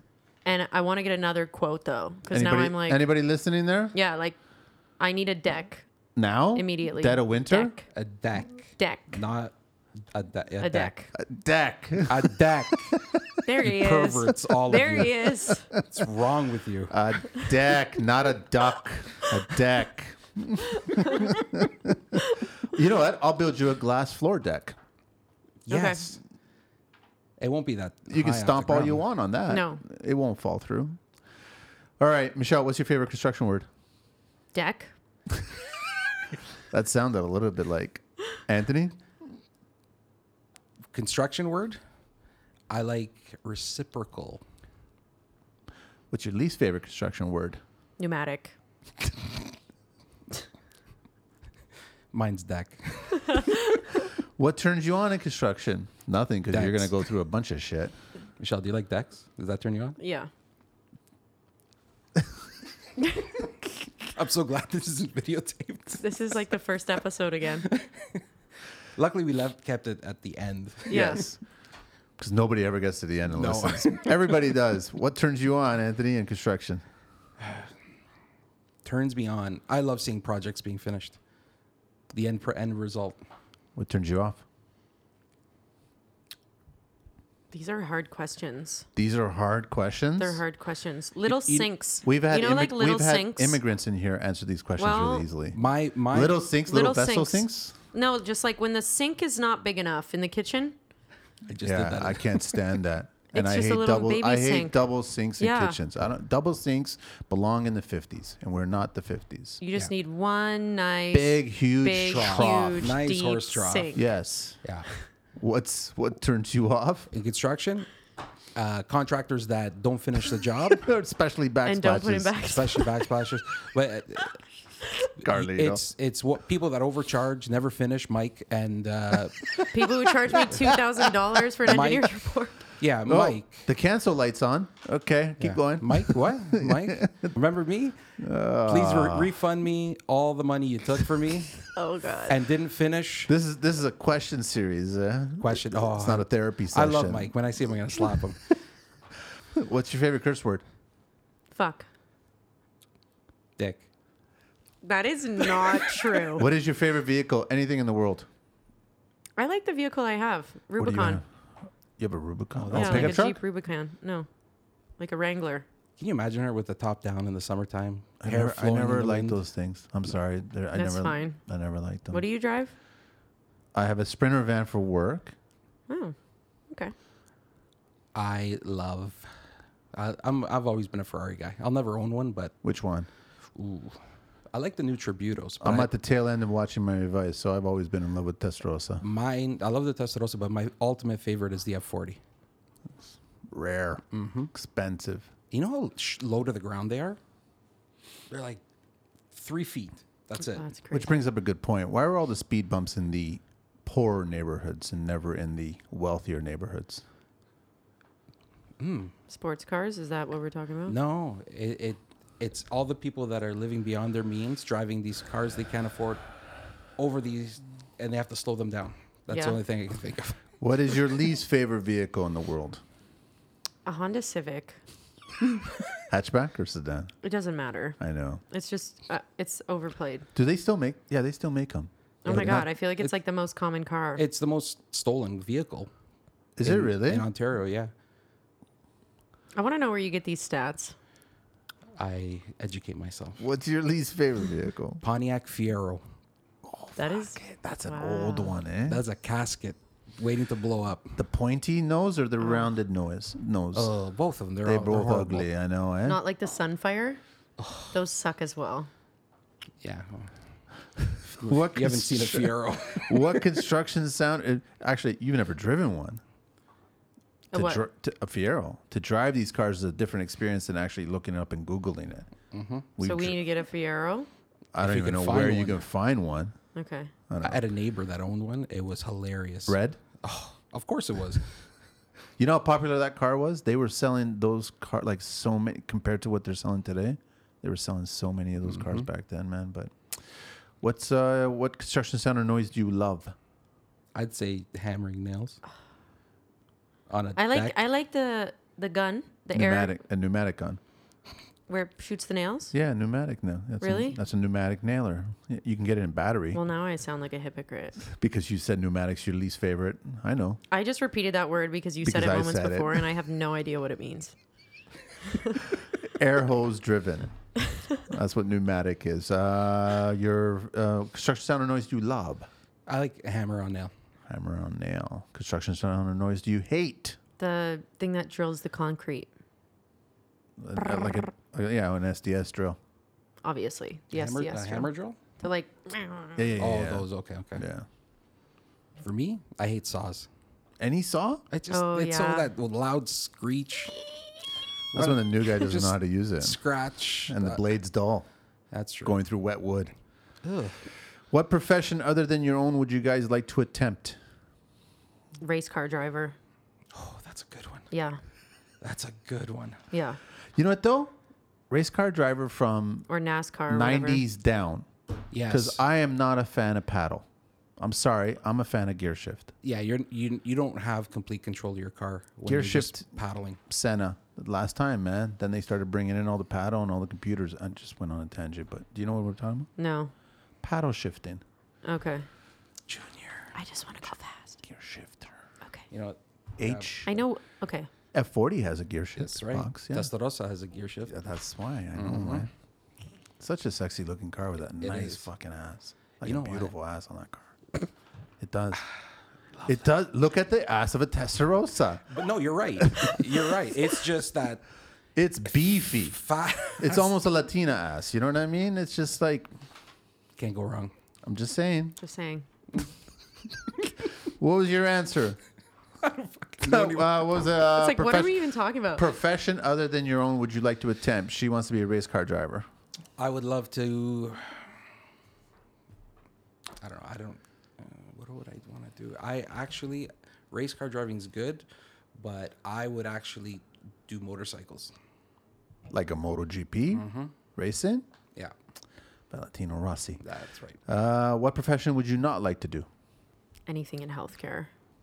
Sorry. Yeah, It's no, tough. that's a good Thank one. you, but That's you a know. good one. It's tough. I would not want to be a teacher.